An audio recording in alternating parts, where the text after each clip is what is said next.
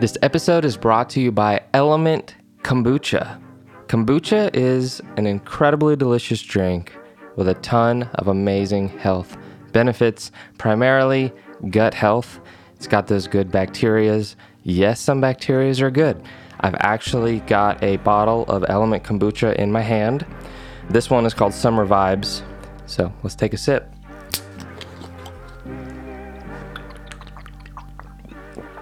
Oh, wow. Oh, yeah. That's the first time trying this particular flavor, and it is delicious. My other favorites are the Mountain Oolong, as well as the Jasmine Hibiscus. Element's brewing process maintains the traditional methods and ingredients that people have been brewing kombucha with for thousands of years. Each flavor is brewed with strict parameters to bring out the benefits of the plants as well as the best flavors possible. And let me tell you, you can feel the difference. I highly recommend you give Element Kombucha a try. It's delicious, it's healthy, and it's just nice to have in your fridge for when you're thirsty. So go to elementkombucha.com and use promo code ZIAN11 to save 11%. That's ZIAN11 to save 11%. XIAN 11 at elementkombucha.com. This episode is also brought to you by Sheath, the underwear of legends. What makes Sheath different is the pouch on the inside. Now, this is a game-changing invention that completely revolutionizes the male undergarment. These are the most comfortable underwear I have ever worn, by far. They've got amazing designs and styles, super comfortable fabrics. My favorite is the bamboo and also the V, which is a long leg athletic underwear that doesn't ride up, and it supports you where it matters most. So go check out Sheath at sheathunderwear.com and use promo code TIMEWHEEL to save 20%. Once again, that's sheathunderwear.com, promo code TIMEWHEEL.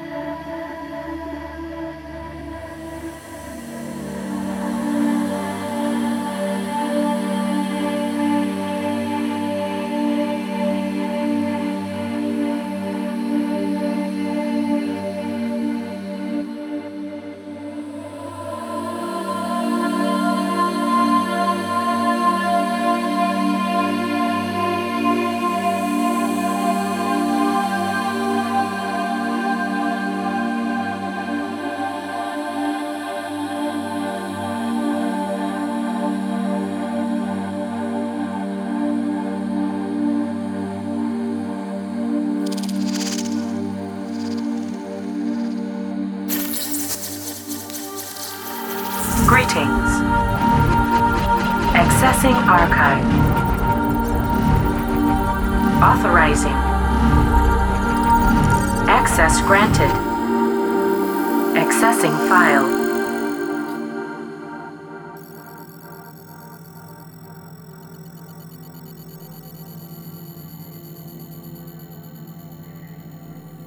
All right, we are rolling, and I'm here with my new friend, David Reddish. How are you today, brother? I'm so well. I'm so full of life right now. Amazing. Glad to hear it. So we recently met at Unison Festival. We actually were camp buddies. We were right next to each other in RVs. That was pretty cool. And it turns out that you're actually a friend of Mike Brancatelli as well. Is that right? Yeah, Mike's a good brother.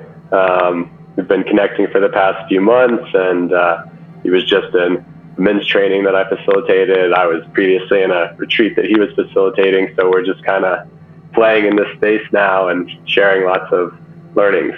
Yeah. Really cool. And so are you from Colorado?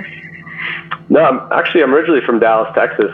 I've been in Colorado for the past year, and then met Mike through another collaborator of his, Bill Burns. And yeah, I've just been getting tapped into the community here, the conscious community, the psychedelically minded community. Right. And it's been fun. Yeah. Really cool. What was that inspiration to move there influenced at all by the fact that they decriminalized psilocybin? It definitely wasn't a deterrent. It definitely was like a plus. Yeah, I was living previously in Los Angeles and a little bit in San Francisco.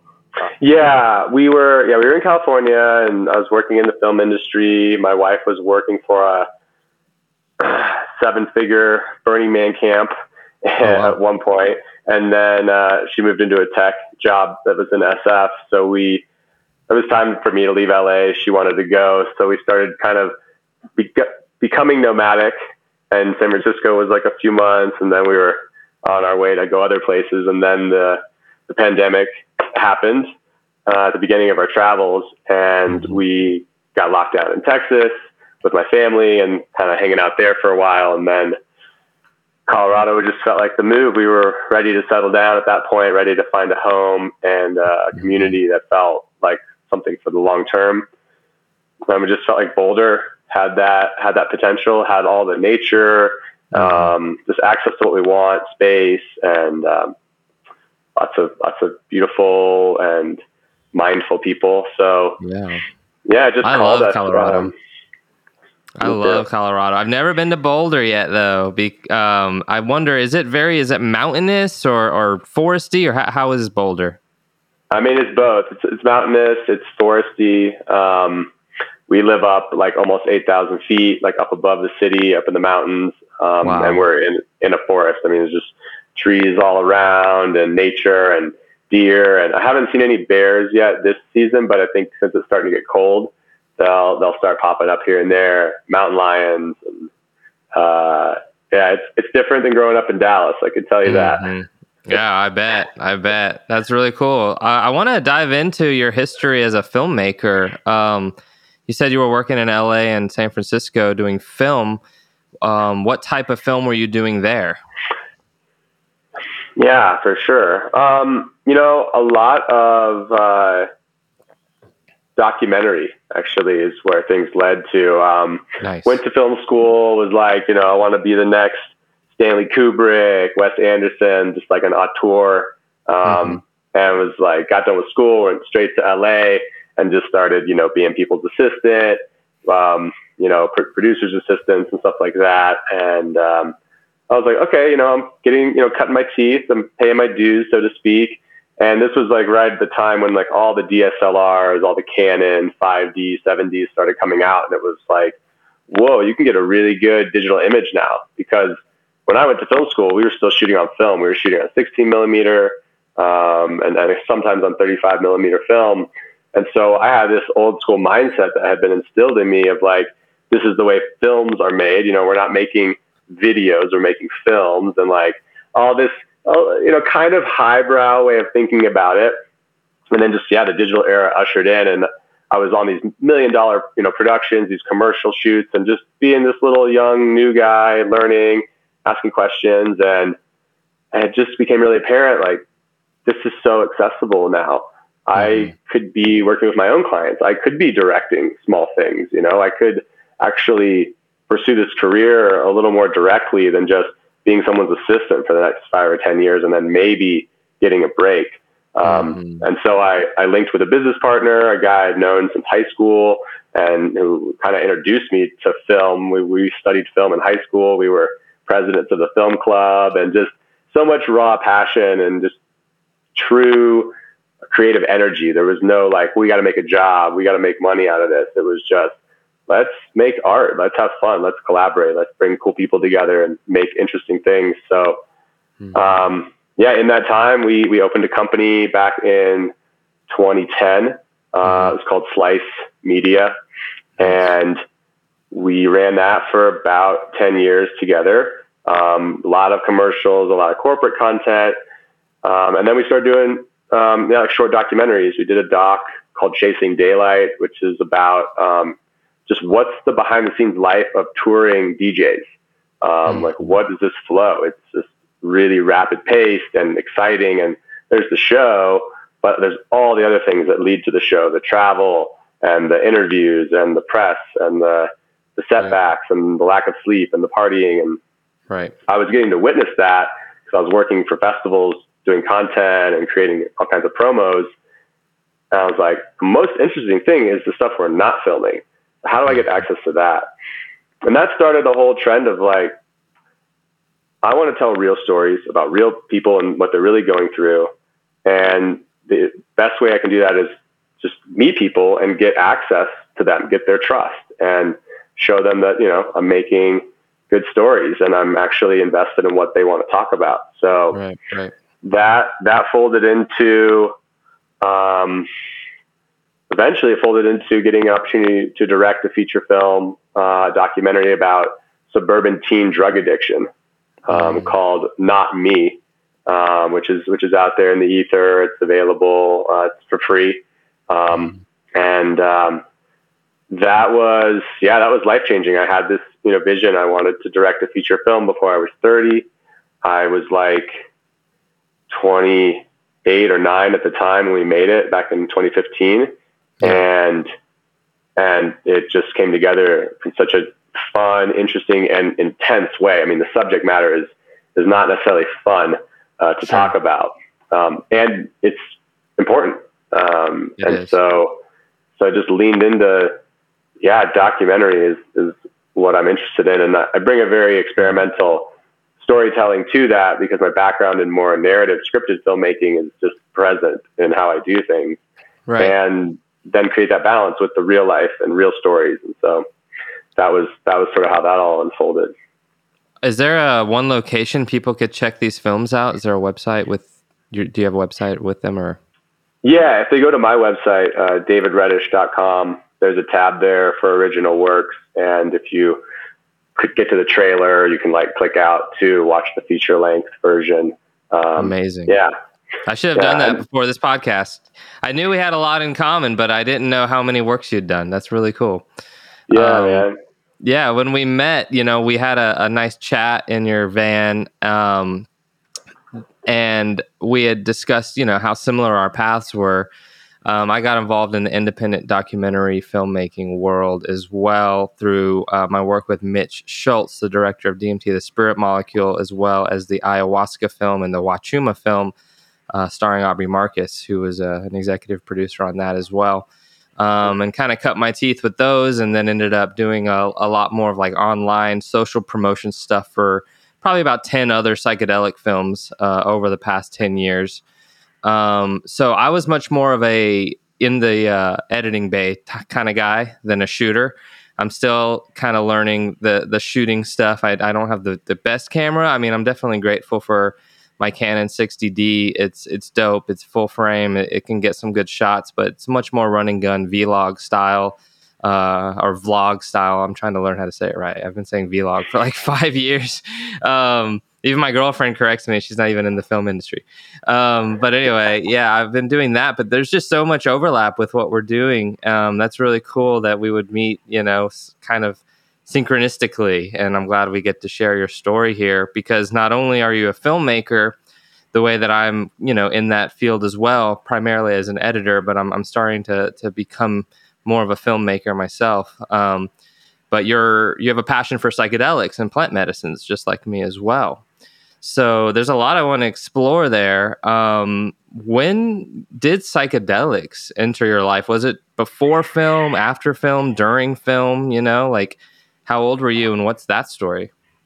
Yeah, that's a great question. I would say it was during film. I mean, I started dabbling in making films when I was, 15 or 16, and then, went to film school, and during film school was like working all the time outside of school in the industry. And so many of my friends who'd like dabbled in psychedelics in high school or in college with mushrooms, LSD, they were always telling me, you've got to do this stuff. You're an artist, you're creative. It's going to blow your mind. And I was just not in a place to deal with it, to handle it. I think in some ways I was in a relationship with someone and they were just very like drugs are bad. Right. Like, and I didn't feel that way, but the pressure of that and just the culture there in Texas and like a very conservative nature, like I didn't know many people doing psychedelics with any kind of frequency. I didn't know where to get them.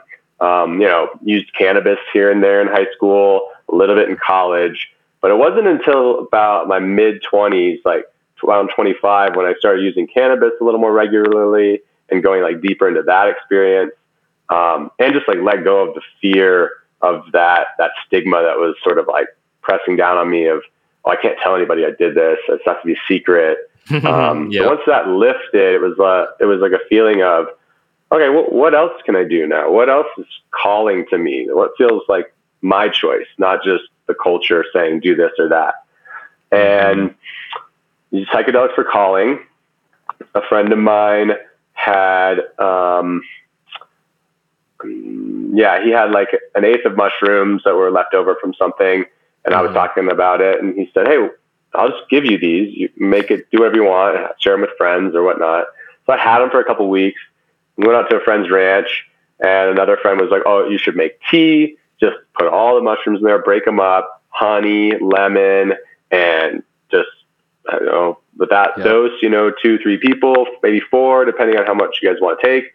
Split that all up, drink it, and you'll be great for a few hours. And so we did. And then shortly after, like an hour in, starting to come up, and one of the brothers there whose ranch we were at just had, I don't know why, and I don't think he wasn't under the influence. He just had a hit that we needed to leave the ranch, go back to Dallas, and like be at some homie's house. And I was just along for the ride. I'm like, I've never done this before. I'd rather be here, but we're going. So I'll jump in the car. I want the shotgun seat. And I'm just like sitting on this highway, just at night, and just all the reflecting lights, like from the headlights hitting signs and things. Just like, it was like being on a super highway, right? It was really transforming my whole concept of the world. It's interesting that, mostly now always now when I use plant medicine, I'm in some natural setting. And that being in that more urban concrete jungle, it gave me this sense of reflection of, wow, this has been my whole world. And yet I've really only seen it one way. And now it's starting to shift. We get to the house, and I'm sitting there out on the porch, and somebody's probably passed around a joint, and I just start to have a full ego death. And they're having a conversation, and I just close my eyes, and I'm just gone. I don't hear them anymore. I don't see anything.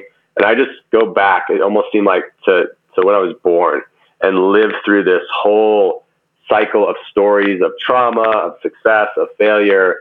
And just for like maybe an hour, it felt like forever. And then I just got thrust back into my body, like reborn in a sense of, whoa, I've been carrying all that around and I don't ever think about it. Wow. Like, wow. And then things settled, and it was more social and fun.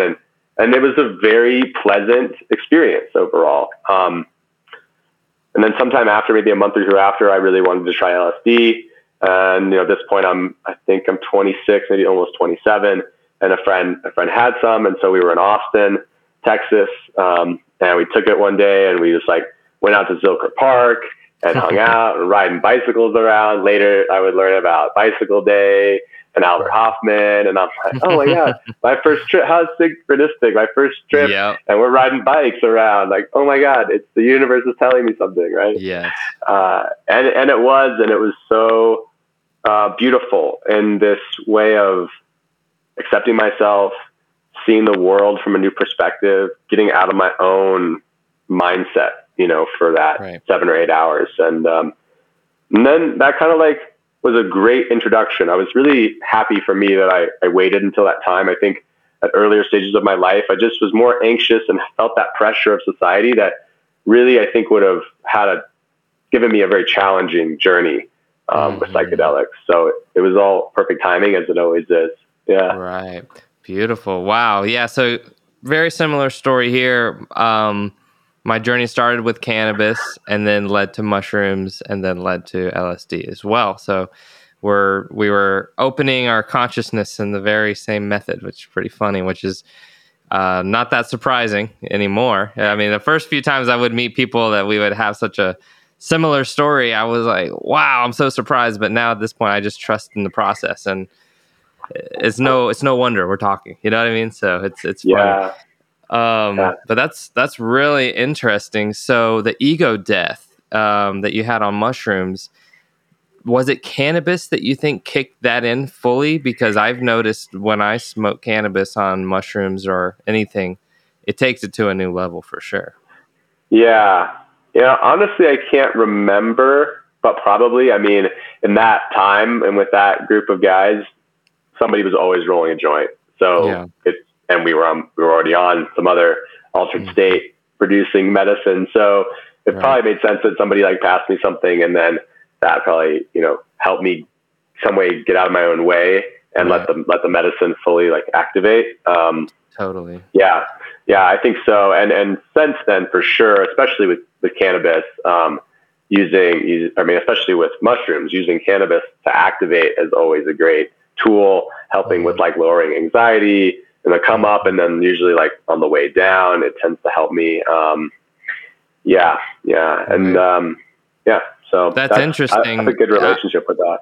Amazing. Yeah. So similar story. I think I shared this a little with you at Unison, which was that cannabis always at the beginning did ease anxiety and ease any type of negative vibe. Like it made me like on cloud nine, laughing, having a great time. It always amplified anything. If we were on mushrooms, it amplified it in a good way. LSD amplified it in a good way.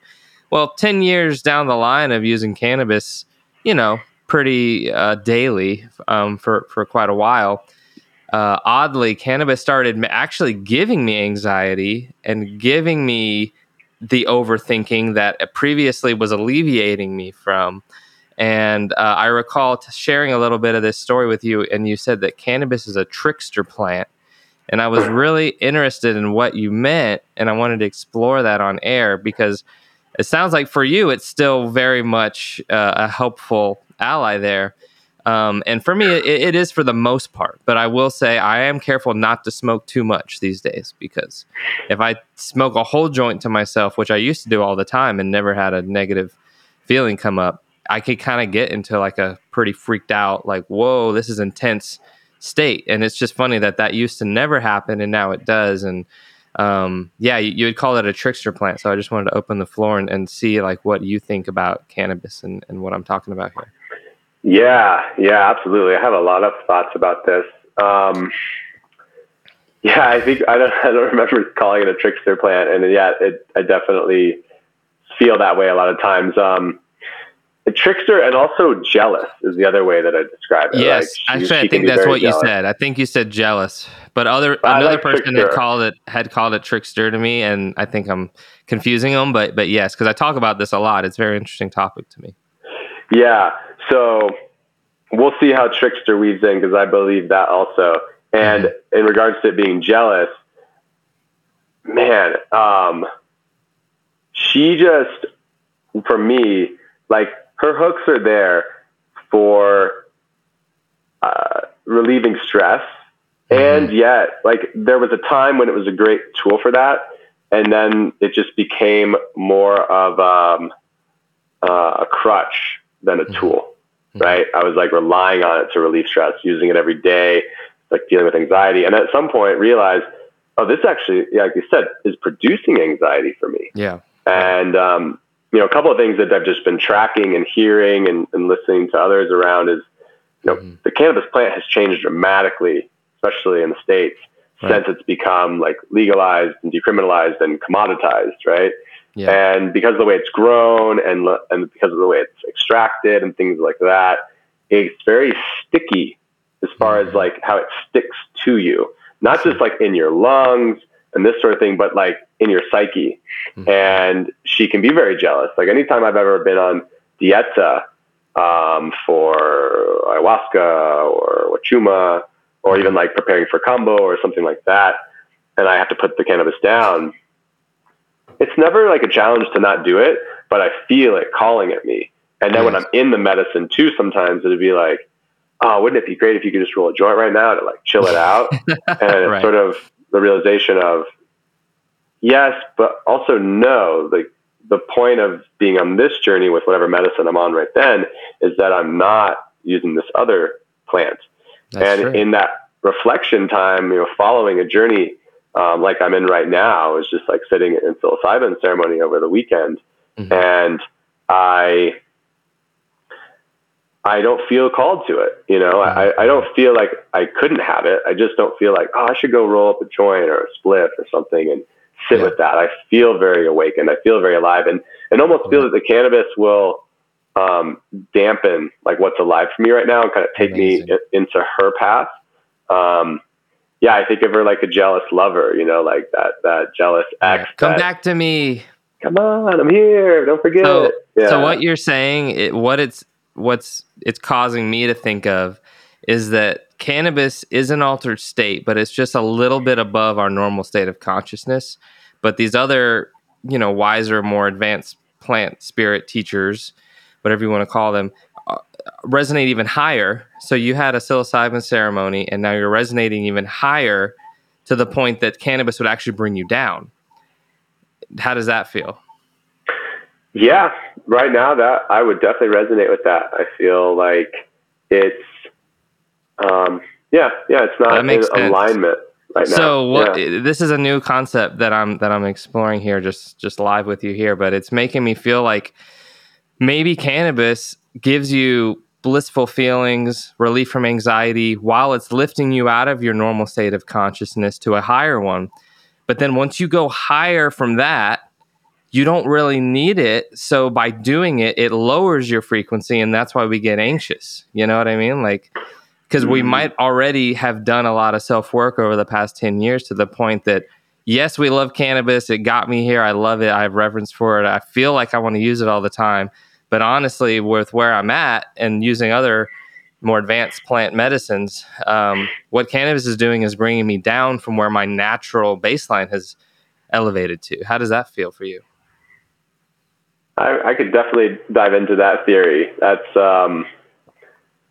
that feels super true. The frequency of the cannabis plant is definitely a little, I don't know if I want to say the word lower. It's just different, right? And it opens you up in a different way. You're generally, depending on the dose, but especially if smoking a joint or something, generally more like conscious in your space. And with these other deeper plants, let's say, they can take you into more transcendent or even transformative, embodied experience. And there's like a deeper connection to self that happens with the psychedelic plants that cannabis can support at times and also distract from that knowing especially in the time of integration. I realized that even especially after like ayahuasca, and I never really have, but I know I've seen friends do it, smoke some like the days after, even a week or two after, it can like reactivate those two. They're both feminine plants, right? The feminine energy, and they can like start to have like a war with each other. It's the battleground is inside of you.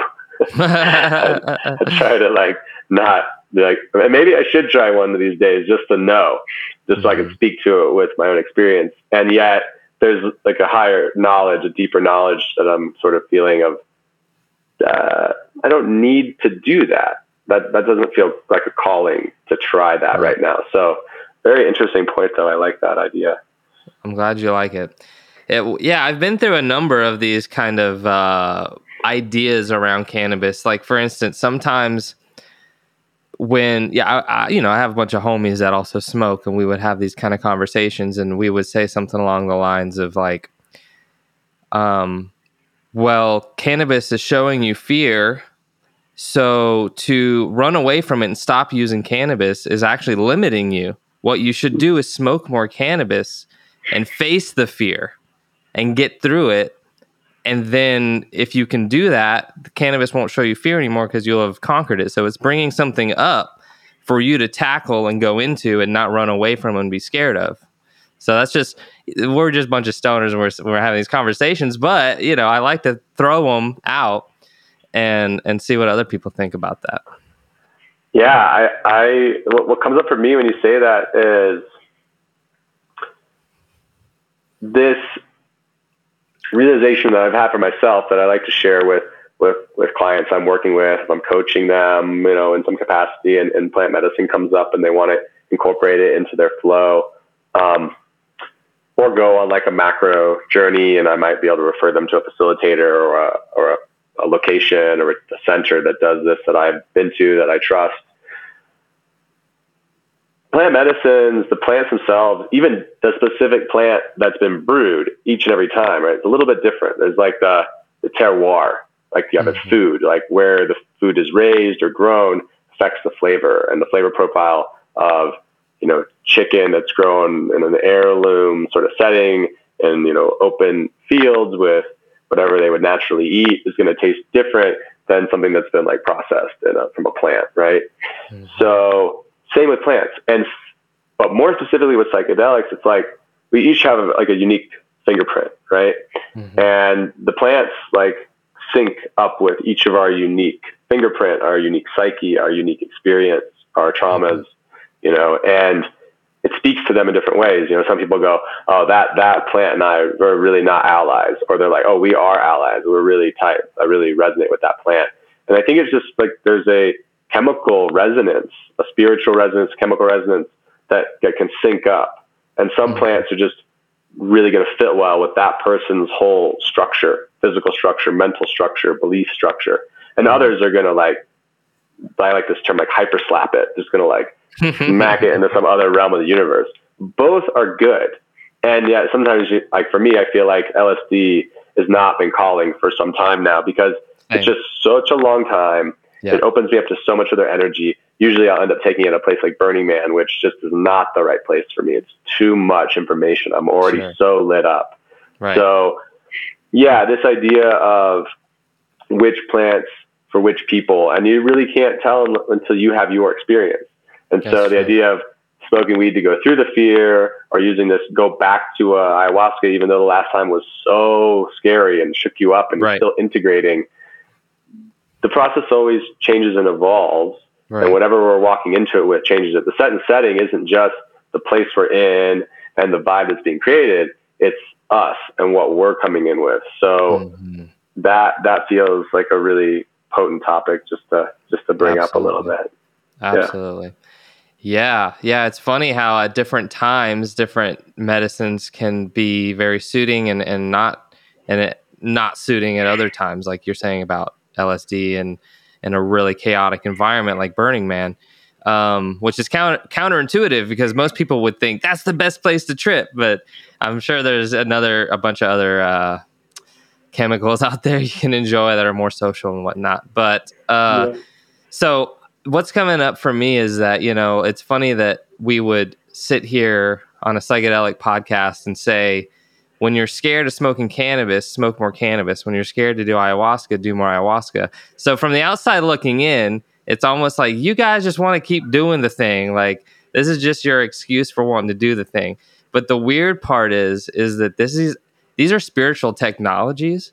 And what we're really doing is transforming ourselves and doing things that our own intuition, our own body would say, hey, I'm afraid to do that. Like, for instance, every time before I smoke a DMT or do a DMT ceremony, my heart races. This is not like a fun experience. This is like serious work. Like, it takes all of the courage that you can muster to do DMT, personally, for me. And it's funny because like I always have to be like, I know my heart will stop racing once I just get through the lighting of the pipe, the situation, whatever it is. And then, 2 minutes later, it's amazing. My heart's not racing. I'm in the visionary space. It's great. But like our body itself, it knows that it's in danger, so to speak, of being left from or something like that, because it's trying to tell you, no, this is a scary thing. Like, I'm going to race your heart. I'm going to pump your adrenaline. Like, honestly, I'm going to make you sweat, because don't do this, don't do this. It tries to get you not to do it. And but what the spiritual feed is, just like meditating for several hours on end, when your body says, I'm hungry, I'm sleepy, I'm tired, you say, no, I'm going. Like, it's the sharpening of your will to take that step. You know what I mean? And that's just what a lot of people don't understand about the psychedelic space is it's not just people doing drugs. Literally, like, they're honing their will. They're improving themselves. They're facing fears. They're doing things that even their body is kind of trying to get them not to do. In the same way that when you work out, you know, your body doesn't want to lift 1,000,000 pounds, but like you're going to do it. And guess what? Your body adapts and goes with you. So, well, what does this all bring up for you?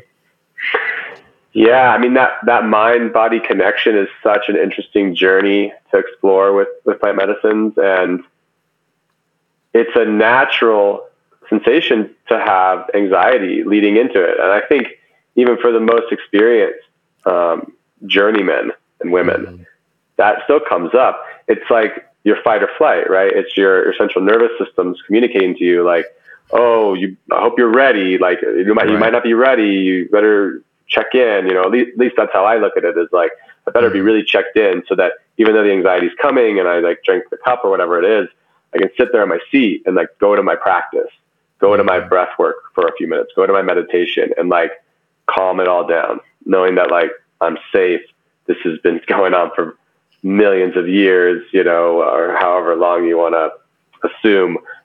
These are people like come sometimes in the ceremony a little nervous and they're like, well, do we have the right safety? And what if I'm one of those 1 in a billion that like just dies out of nowhere, and all these from fears? And it's this sensation or this sharing I always give of you could be one of those 1 in a billion people.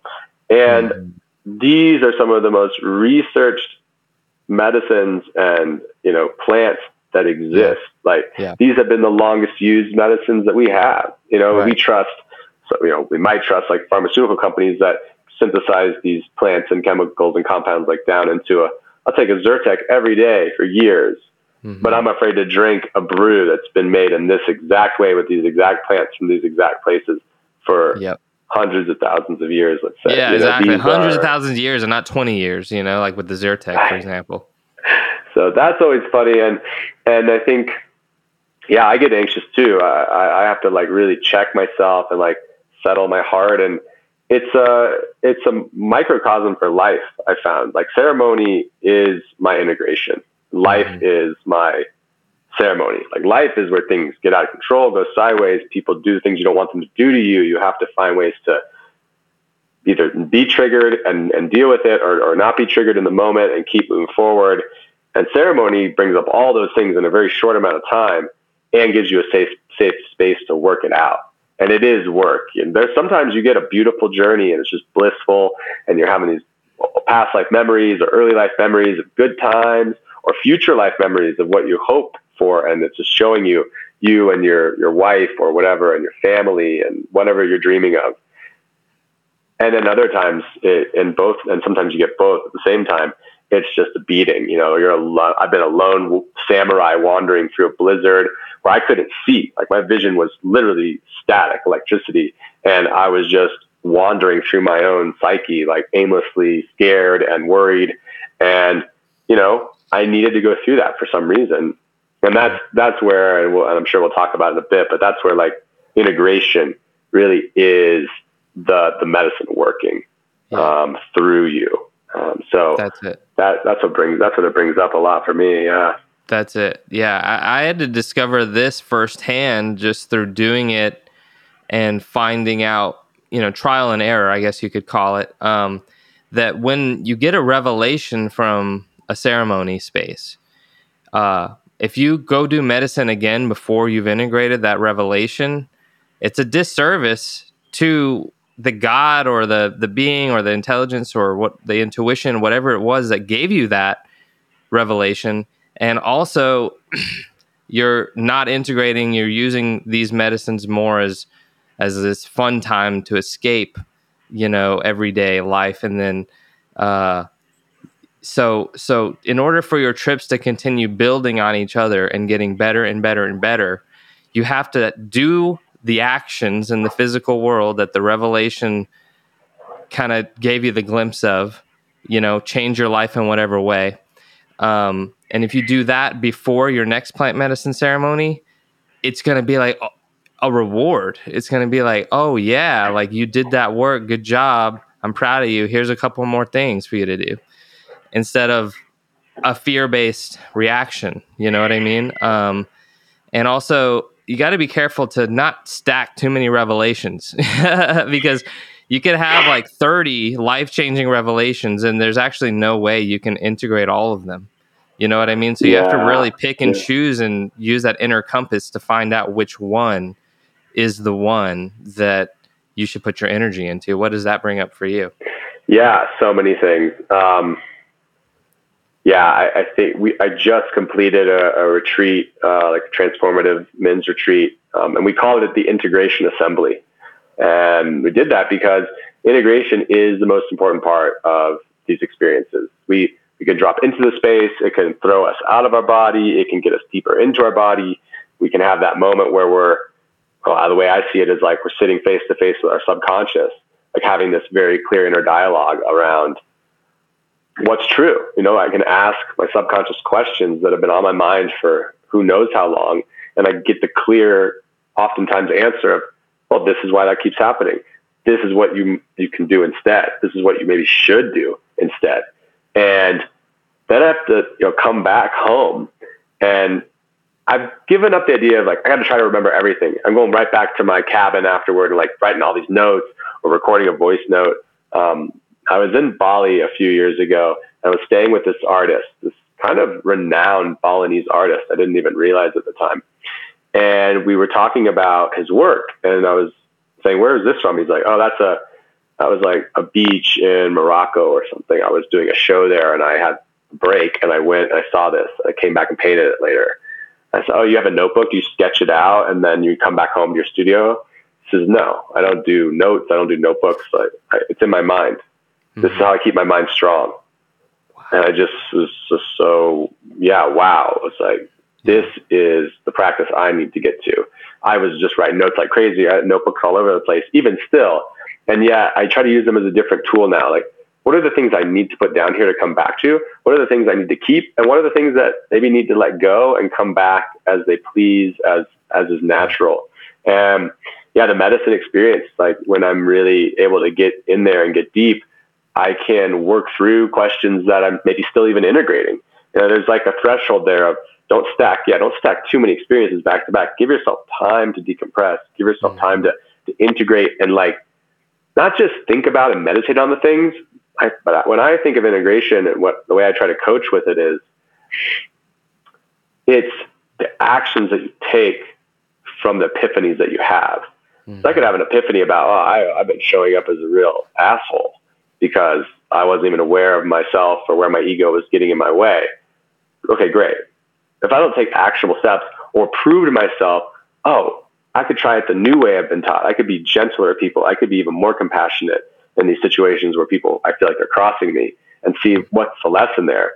And then the integration and the medicine starts working deeper when I'm months or even years out of it, because I'm reactivating what teaching came up. I'm reactivating, if you want to get more scientific, speak to like the Western medicine vocabulary, I'm like revisiting the neural pathways that have been formed in those times where there's like a lot of entropy happening and my mind is like on fire. I'm relearning things. I'm unlearning things. I'm remembering new things, right?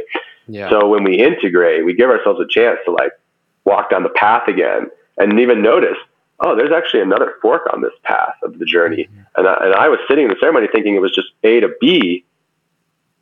And that was to show me like, look ahead, but don't hold yourself back from seeing all the other potential ways that you're going to get to your goals in life.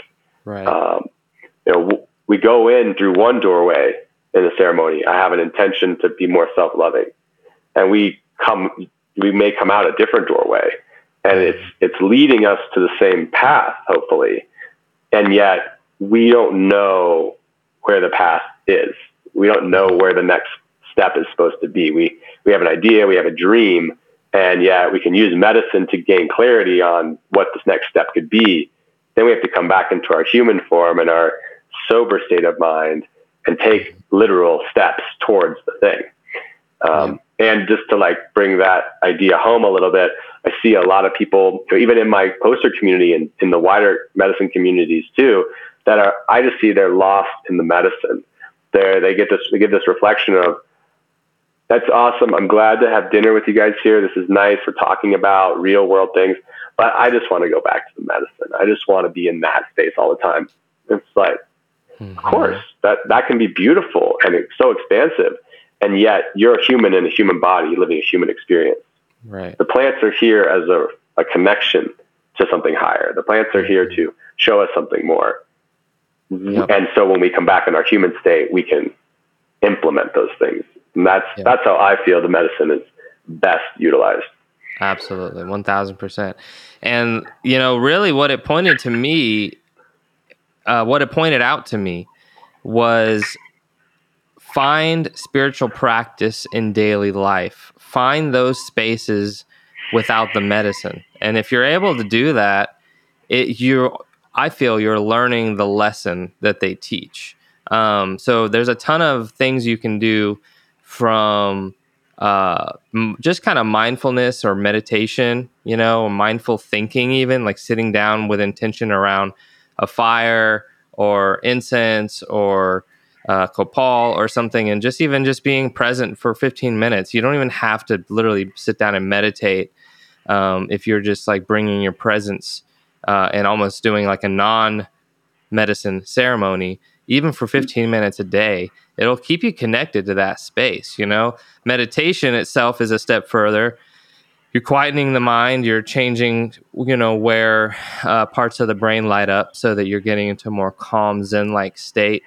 And then there's breath work as well, which also changes your neurochemistry. It literally changes the way you feel really quickly. Like within 30 seconds, you can get out of a mental trap that you've found yourself in, some type of victim mentality state or whatever, through the right breath work. There's ice bath, which you're not thinking about who the president is when you're freezing your ass off. You know what I mean? Like you're just worried about you and right now, and am I going to be alive after this? Sauna, similar thing, takes a little longer. I'd say like a 20 to 30 minute sauna is where you get to some of those like life change,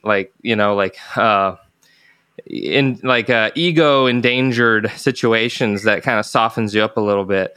Whereas like 4 minutes in an ice bath can do that. And then there's even like mild medicine experiences like hape, it centers you in your body. Your thoughts kind of dissipate as you're going through this like really intense sensation that calls all of your attention, all your focus to the crown of the third eye area, usually right around here. That can also be something that you can use and integrate in daily life. What does all of these bring up for you, or are there any for you that you would like to recommend? Yeah, for sure. I think I love that you mentioned all these tools. They're such great allies to have in the daily practice. And something I was just talking about in this transformative retreat, we were doing an integration circle, just kind of sharing experience and both from what we were in and the previous ceremonies that people had been in, and what still was disconnected, what still needed some grounding, what still needed reflection from other people, particularly men. And between different sharings, I was just sort of sharing different practices that I use, and one of them is like on alternating nostril breathing. Do you ever do that? You're familiar? Or you I haven't done it much recently, but I've done it in the past. It's very cool. Yeah. Yeah. I like to put my 2 fingers on my third eye, but some people just put one, but you use one finger to plug one nostril, and then you inhale with the opposite, you close both. Right. Then when it's time, you exhale through the other side, close at the bottom, hold it out. It's box breathing, but there's like something I find that happens here with just touching yourself and activating that, like you're in control, like you're actually plugging your nose. You're not breathing. You're not just choosing, you're forcing yourself not to. There's like an embodiment there that can drop you in. And I was sharing with these guys that this is a great tool to use in life when you have a difficult choice to make, or there's any choice, and you're sitting in the car there, or you're about to walk into a meeting, and it's just like, is it yes or no? Is it this or that? Let me just take 10 of these and just do that for a minute. And I find so often that it really like gives me the answer. It's like, oh, this is an obvious yes. No, this is a clear no. So I really like that tool. Is just like just using the breath. I like to think I love breath work activations, and I'll do them. I'll have friends coach me through them from time to time. I have lots of like recorded versions produced by just amazing brothers that are incorporating binaural beats and like activating different frequencies of music. So you're like working up the chakras as they're activating different breathing patterns. Such epic medicine. Like doing that an hour a week, that is such good medicine. And then I like microdose breath work by doing like a few rounds of Wim Hof pretty much every morning. I do that. I get in my cold plunge. And then if I have time, I'll go like sit out on the rocks. There's like a boulder field behind the house. And if it's in the morning, the sun almost is always shining right there. And if I feel called, I'll take the hape. I'll just sit there, like sit on my towel, like naked. I mean, I'm out in nature and there's nobody around. Right. And just have a little ceremony for myself, and just like that whole practice, give myself 45 minutes to an hour to do. Yeah. It's amazing. I'm so happy to wake up early to do that. It makes me a better version of myself. It makes me a better husband. It makes me a better father to this little one and to the future children that are coming into our life. I love it. So. It's so funny to think, because it's easy to feel like this is such an ancient thing, like what you just said, like doing an ice bath, doing hape, meditating, just being mindful for the morning time. It does feel like almost a return to where we came from the primordial, but also we have to think that we're in the future with way more accessibility to things than people ever had. So I wonder, did any Indian yogis actually have access to hape? Because we know hape comes from South America. So it's funny how we're like combining and creating an even new spiritual practice from different traditions, like yoga and ice bath ceremony with hape in 1 hour. Like we're creating the new tradition almost. It's crazy. What do you think about that? Yeah, I think it's beautiful. I love that I've been exposed to these different modalities, found the ones that really work for me, and figured out a rhythm, a cadence that I like. And it changes, this breathwork, ice bath, hape combo, I've only started doing since I moved in this new house, because I got the ice bath and I have the nature.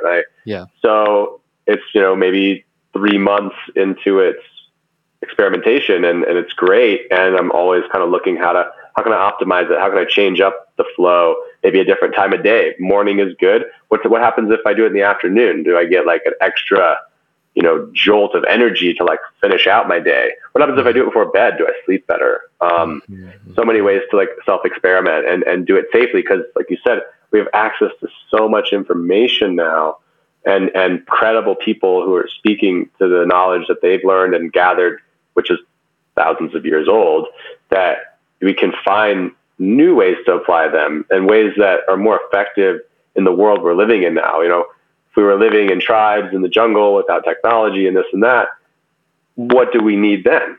How much medicine do we need then?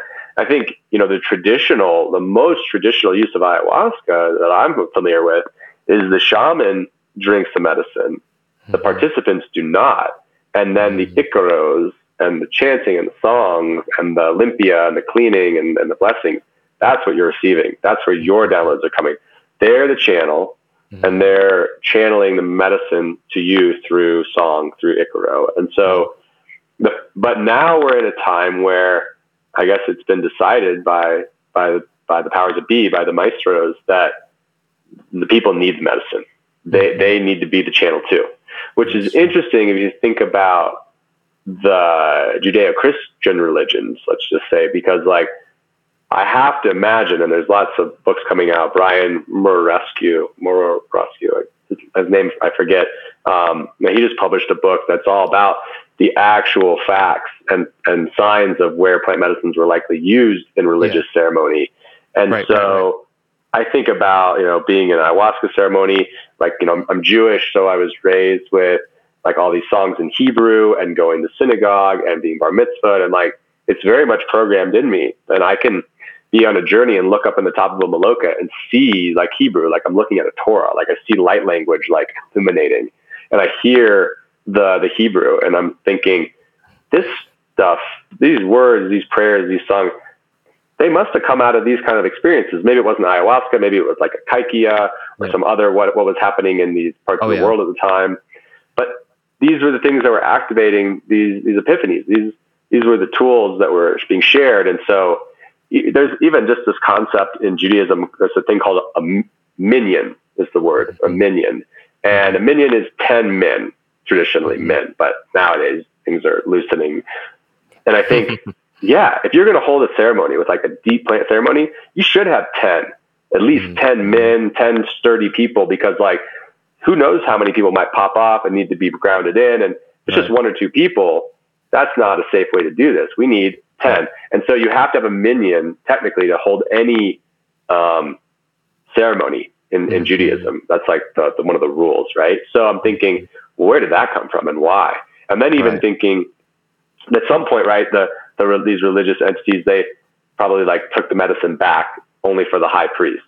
So like only they needed to channel this in. So I think even in the right, they come into like the temples, right? Even like the first temple in Jerusalem, the second temple, which now all you have there is like the Holy of Holies, like the Wailing Wall that's there, which is an amazing experience if you haven't been there. And they had a chamber inside of that called the Holy of Holies. And I've only heard it described. Obviously, there's no pictures of it, but it's like this heavy curtain, like a felt, like heavy, dense curtain that was drawn back, and only the high priest could go inside there. At one point, I think the Ark of the Covenant was kept there, and I can imagine that's where they would sit with medicine and like channel the teachings, channel the stories, channel in the prayers and lessons that they're going to give to the congregation. I think it's something so interesting that I meet a lot of people in this medicine path that are Jewish or have come from Jewish upbringings, and there's such a deep level of mysticism in Judaism and in almost every sect and the way they teach it, that it's not surprising to me that these people like me are drawn to mystical experiences, drawn to these higher level ceremonies and experiences, because that's where all this stuff came from. And the fact that we can now optimize it, utilize it into our very modern way of living only makes sense, because things aren't going to stop being more modern. And yet we can continue to deepen our connection with the ancient wisdom, and then if we can draw a line between the two, the story of like the eagle and the condor, right? This prophecy that like the tribes, at least in South America, right? It's their prophecy, will connect with the tribes of the white man, of the northerner, and come together, and they see like medicine and ceremony as the way. It's not surprising. And I'm lucky and grateful to be a recipient of that, and also somebody who can like articulate their experience to people who are worried or unsure or have the stigma, and be a living example of the benefit that these experiences can have.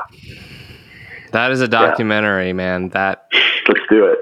That is incredible, about the high priest going behind that big curtain and having medicine in that space. If that already doesn't exist as a big idea on YouTube or something, like, that was golden, amazing. And it makes so much sense to me as well, because I've been connecting psychedelic states to Indian culture and the Vedas and the Bhagavad Gita, and as well the Tao Te Ching, and all of these things, because it just appears to me like where it comes from in those states. You kind of just get it. Things like even like Tibetan Buddhism, where they have the Thangka paintings and they have all these elements flowing around inside their bodies, like wind and fire and water and all of these like elements inside of them, chakras, energy wheels, all this type of stuff is accessible through the psychedelic space if you're a grounded person and you're able to be in that space comfortably, because not every person that takes psychedelics are going to enter these mystical experiences. There's a lot that goes into it. Set and setting is like the biggest thing, but also your level of research, your level of spiritual insight, knowing the right techniques to ground yourself if an experience turns, like there's all types of technology that kind of goes into this, but it makes so much sense what you're saying about almost all the traditions. I feel were very likely informed by psychedelics. Like even the what was it called, the experience of the burning bush. You know what I mean? Like that feels super psychedelic to me, as well as like what Jesus knew. He actually went away from he was like 13 years old and he came back when he was 30, something along those lines. Don't quote me on that. But like during that time, I can almost guarantee he had a handful of psychedelic experiences. And, some people even believe he went to India and studied with monks and became a yogi and got initiated in heightened states of consciousness. And then he came back and had his mission. So it's like, it's all connected, like almost all. And we already know like Native Americans with peyote. We already know South Americans with ayahuasca. So like every continent, every big story that had ever like found its way to us as a religion or a mystical tradition, like is very likely psychedelically induced. Would you agree with that? Yeah, I think so. I mean, I'm pretty like outspoken in my opinion that, it's not my opinion. I just share it with the people who've brought it to light. But, the stoned ape theory and this idea that consciousness evolved out of these plants, I can only imagine we're living up in trees and then we kind of start migrating into the plains and we stumble across, at least what I can see in the world that I'm experiencing is like mushrooms, right? Because they grow fungi, they grow so rampantly. And then you have like cows, especially like in the Indian cultures and religions, being sacred. And it's like, we don't kill them. It's like, well, wherever they take a shit, oftentimes like psilocybin mushrooms can grow there. So that seems like an obvious tie. And then I'm thinking, I've had this vision in ceremony before where like, it almost looks like a Foxtrot cartoon or like a Mel Brooks kind of thing. It's like funny, but it's like somebody gets the mushrooms and they try them. And then they're like, go grab a buddy next time. Just rained. Oh, it rained now.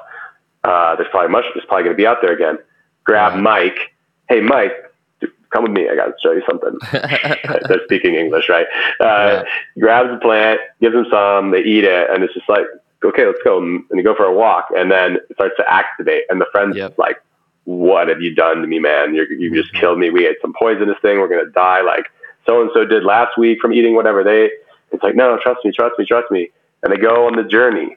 And now the two of them are now carrying this medicine of, well, they're going to tell somebody else. They're going to tell somebody else. And the tradition gets passed and passed and passed. And then there's lots of like ideology around cultures that, mushroom cults and how they operated, and that with always having mushroom in their diet from the time you're a little kid, and there's just food source.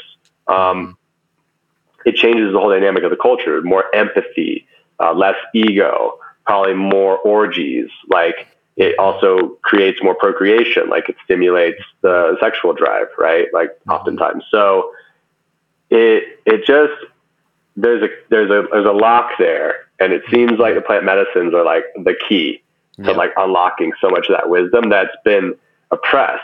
And even when you talk about like the narratives around Jesus and what might've happened there, where he was beyond the pale, so to speak, right? Beyond the known realm of safety, in medieval times, it's like beyond the pale is where that phrase comes, right?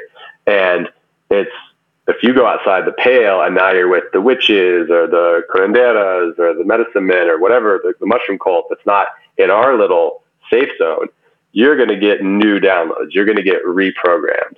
And then you might come back into this culture and they're like, no, you can't come here anymore. Like you have wisdom that's not to be shared. You're ostracized. So this constriction of wisdom has like been such a cultural divide forever.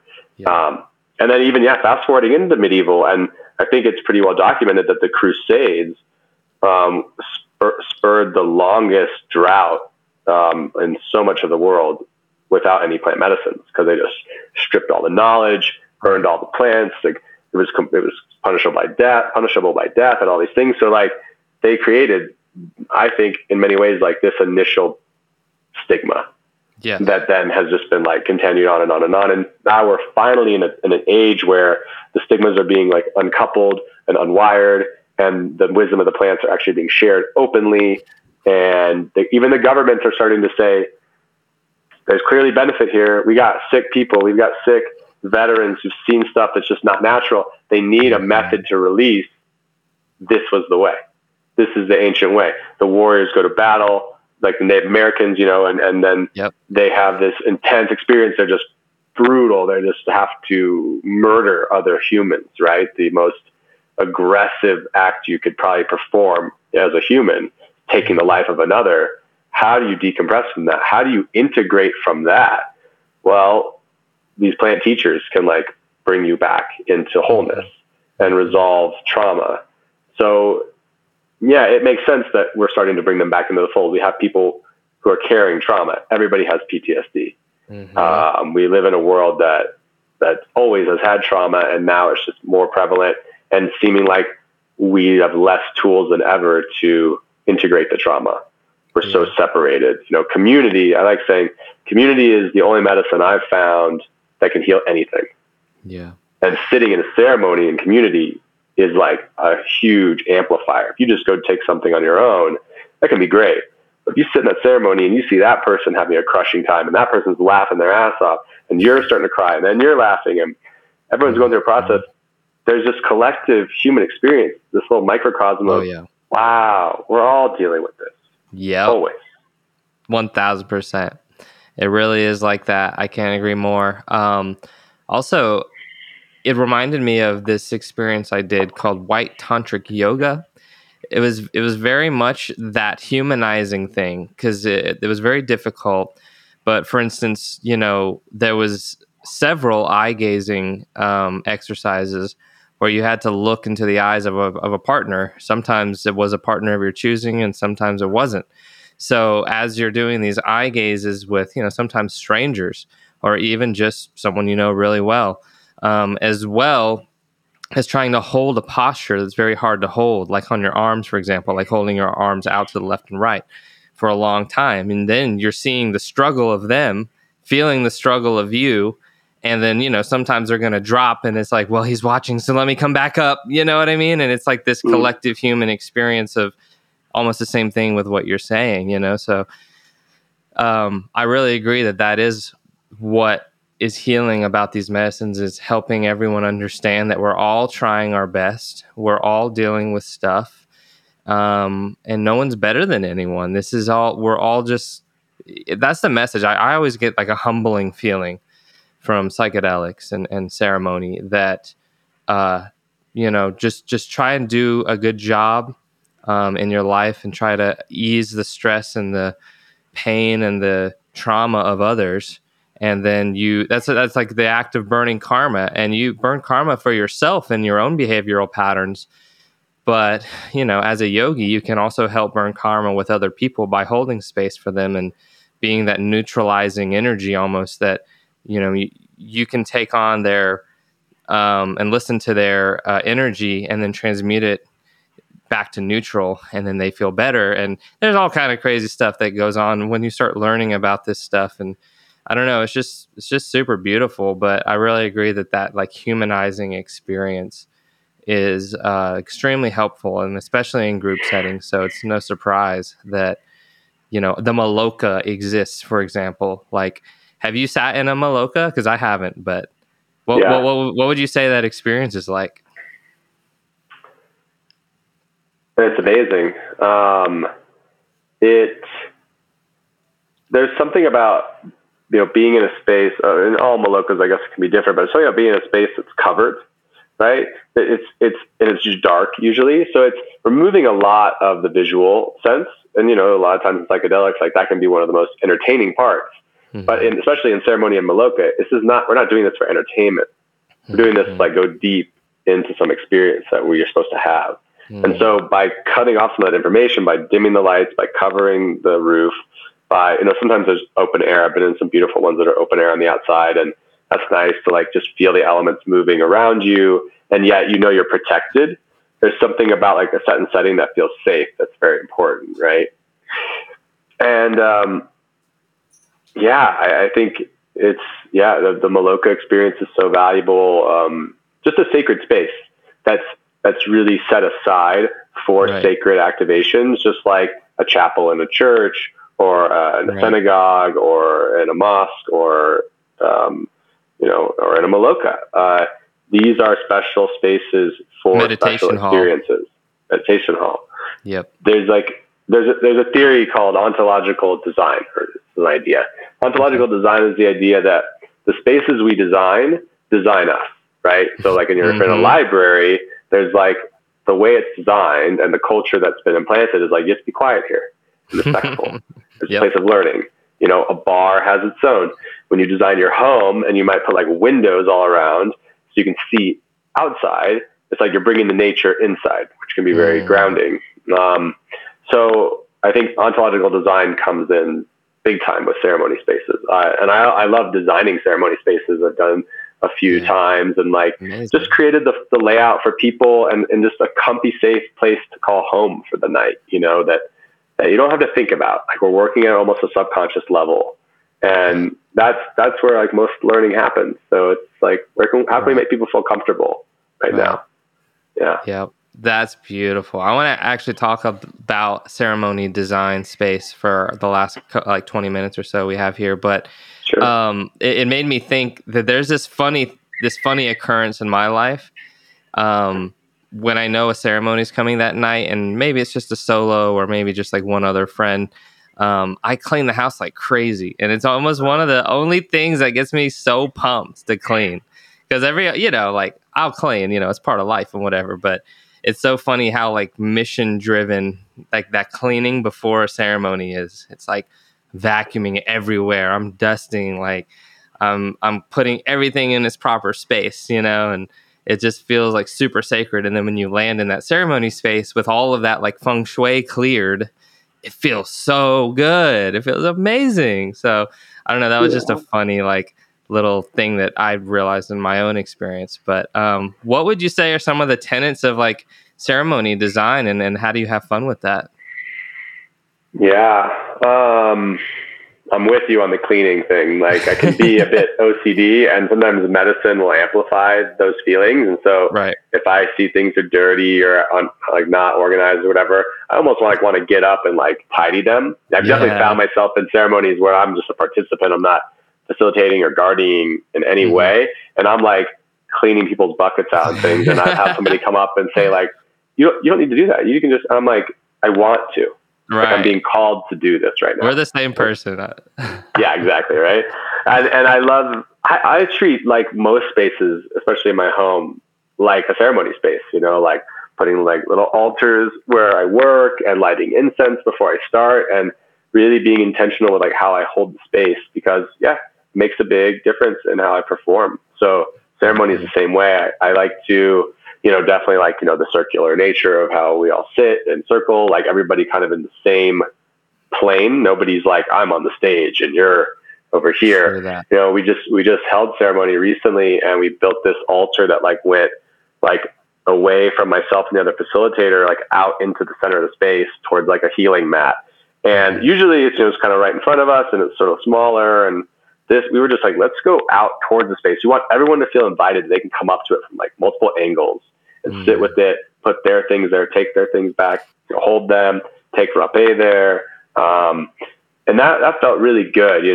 I really feel I want to design ceremony spaces that hold an aspect of community really deeply and make people feel like brother on my left, sister on my right, the folks in front of me, we're all right here. We're all holding this collective container. And this one, Curandera that I've worked with and sat with, she likes to say, the party's in the Maloka.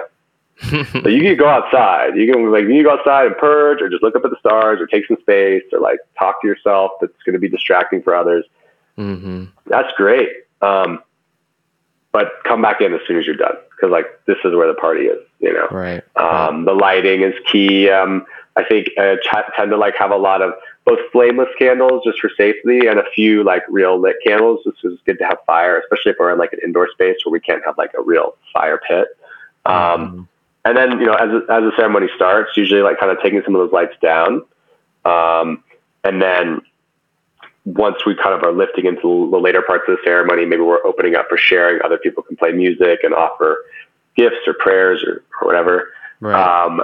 We'll bring some of the lights up. We'll add a couple candles or start to bring the vibe up, give more of that visual field, something to play with, give it more light to notice things. And that can be really, really grounding, I think, too, on the come down, and like seeing each other. And I think, typically in most ceremonies that I've been in, generally, you're no talking with anybody that's not like who's holding the space, or like you have an emergency, and not looking anybody in the eye, any other participant, not touching them. Like, it's important that we create a space where it's conducive to that. If it's bright and I can see everyone, well, I'm going to be drawn to look at them because that's what we do as humans. Right. So if we create a container that kind of lets all that information fall away, we don't have technology in the space for a good reason. We don't need that. So it's like, what else do we not need? Let's design from a place of being redactive.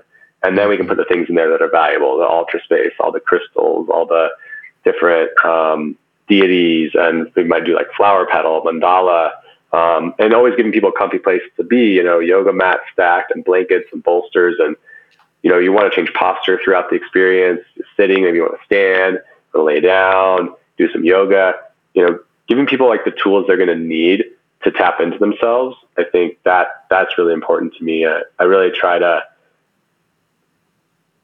introduce like an embodied experience in these spaces. Yeah.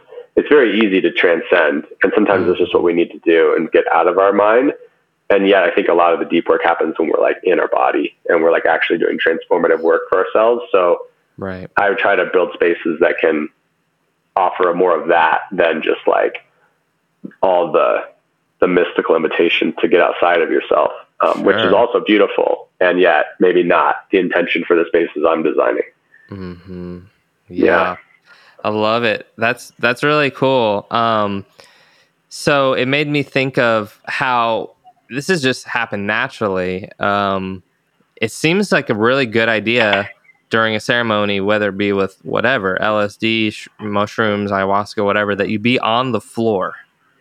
Is that true? I think so. Yeah, you should be on the floor, because it's funny because like, sometimes when people get uncomfortable and weird stuff's going on, it's like you're sitting in like a modern day sofa recliner chair, and that's just like kind of not a natural thing. You know what I mean? But like being on the floor is something we've done for eons and stuff. So I don't know. It's just like returning to like the basics. You know what I mean? Like, let's all just sit on the ground.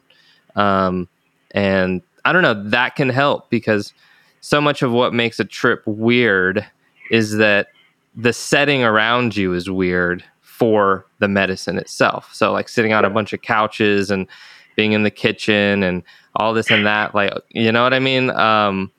Those are the things that bring the weird mental headspaces. And it's because what you're doing, a spiritual experience, needs to be as kind of natural, primordial, tribal as it can be. And that's the job of setting up the space well and having a guide as well, so it's beautiful. I really commend all of the knowledge there that you've got on how to use these technologies to like their highest benefit, for sure. Yeah. It's just like, I just would say people who are like thinking about designing like ceremony spaces in their home for themselves, for their friends, or their family, or they're already doing it, if they're looking for a piece of advice, it's like, remove distractions, create a lighting that is removing distractions, and removing your everyday things, so even like in the bathroom, having little like candles or flameless candles, so you don't have to like turn the lights on, having the mirror covered with like a shawl or something, so you're not like looking in the mirror, like this, there's this thing of like, you can get lost in the mirror, like don't get lost in the mirror. Totally. Yes. Circling up, being on the floor, having low seating, meditation pillows, a floor mattress I like to bring out when I'm at home here. Obviously incense, building that altar space intentionally, and I like doing this when friends come over, if we're going to do a ceremony and there's a few of us, I'll bring out like all my things, they'll have their things, and it's all sitting there on one end of the room. And it's like, okay, let's take the next 30 minutes and design the space together in silence. Whatever you feel called, you want to put that sheepskin thing here, you want to put the altar there, you want to put candles here. We're all going to build together. We're all going to hold it together. We're all going to journey together. let's feel like we did this as a group, not like I did it all and you're in my space, because it's just not what it is. Absolutely. So, I love that spirit of community, and it just kind of naturally arises after plant medicine experiences that they're ego softening. It's less about like what you said. It's like, this is my space, I'm leading it, blah, blah, blah. You realize that, someone needs to be a guide and hold space, but it's a gentle thing. Like when you go to yoga class, I mean, I'm sure there's a bunch of crazy yoga instructors and people get a kick out of it, but for the most part, they're inviting you to participate. They're not saying, do this like a drill sergeant. You know what I mean? Like there's this soft nature that a yoga teacher usually has and emits, and you feel comfortable to invite your own movement, your own energy, your own modifications. Very similar thing with the psychedelic space, and that's beautiful, man. You've been through so much stuff. That's so awesome. And there's so much more to come. So what's on the horizon for you? Yeah, thanks for asking that. It's on the horizon in this space, and kind of what it's probably going to take most of my space, just like because walking this path is hard to like deviate from it and to stay on it. Everything's calling forward, like a lot of truth right now for me. So, definitely holding more retreats, more trainings, a lot more men's work right now. I think co-ed retreats and co-ed trainings will come, hopefully like in the second half and later part of next year. Actually, Mike Brancatelli, who you mentioned earlier, and Bill Burns and myself are going to hold a men's retreat in Costa Rica. We're ironing out the dates. It's looking like the early part of February, and at this epic center called Holos, which a dear brother has created, and it's just an epic space for medicine work, for deep connection, just a beautiful piece of land with waterfalls and hundreds of acres to hike on. They're private. And so, we're building that out right now. The theme of it is inspiration. And so we're designing the experience, kind of starting to call in some facilitators, just worked with an epic body worker friend and kind of figuring out how to weave his magic in, and other facilitators in the medicine that they are carrying and serving. So that's feeling very present, is designing spaces and experiences for brothers to connect, to do the work they need to do individually, and then to be seen and witnessed by other brothers who are doing the work too. This is one of the deepest healings I've received, and it just felt naturally to start doing that work, and bringing in expert facilitators that I get to learn from.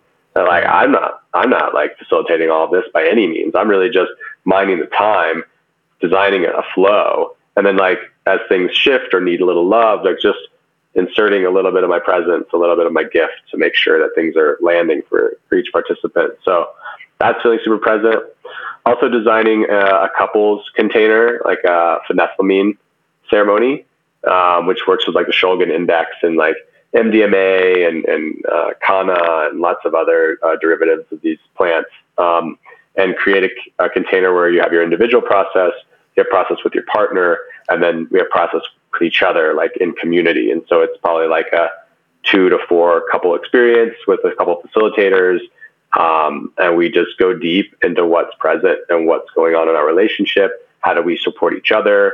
And all these things I've been realizing are tools for catalyzing truth and trust between folks in the community. I'm really wanting to hold more men's work and containers in my backyard, not literally, but in Colorado.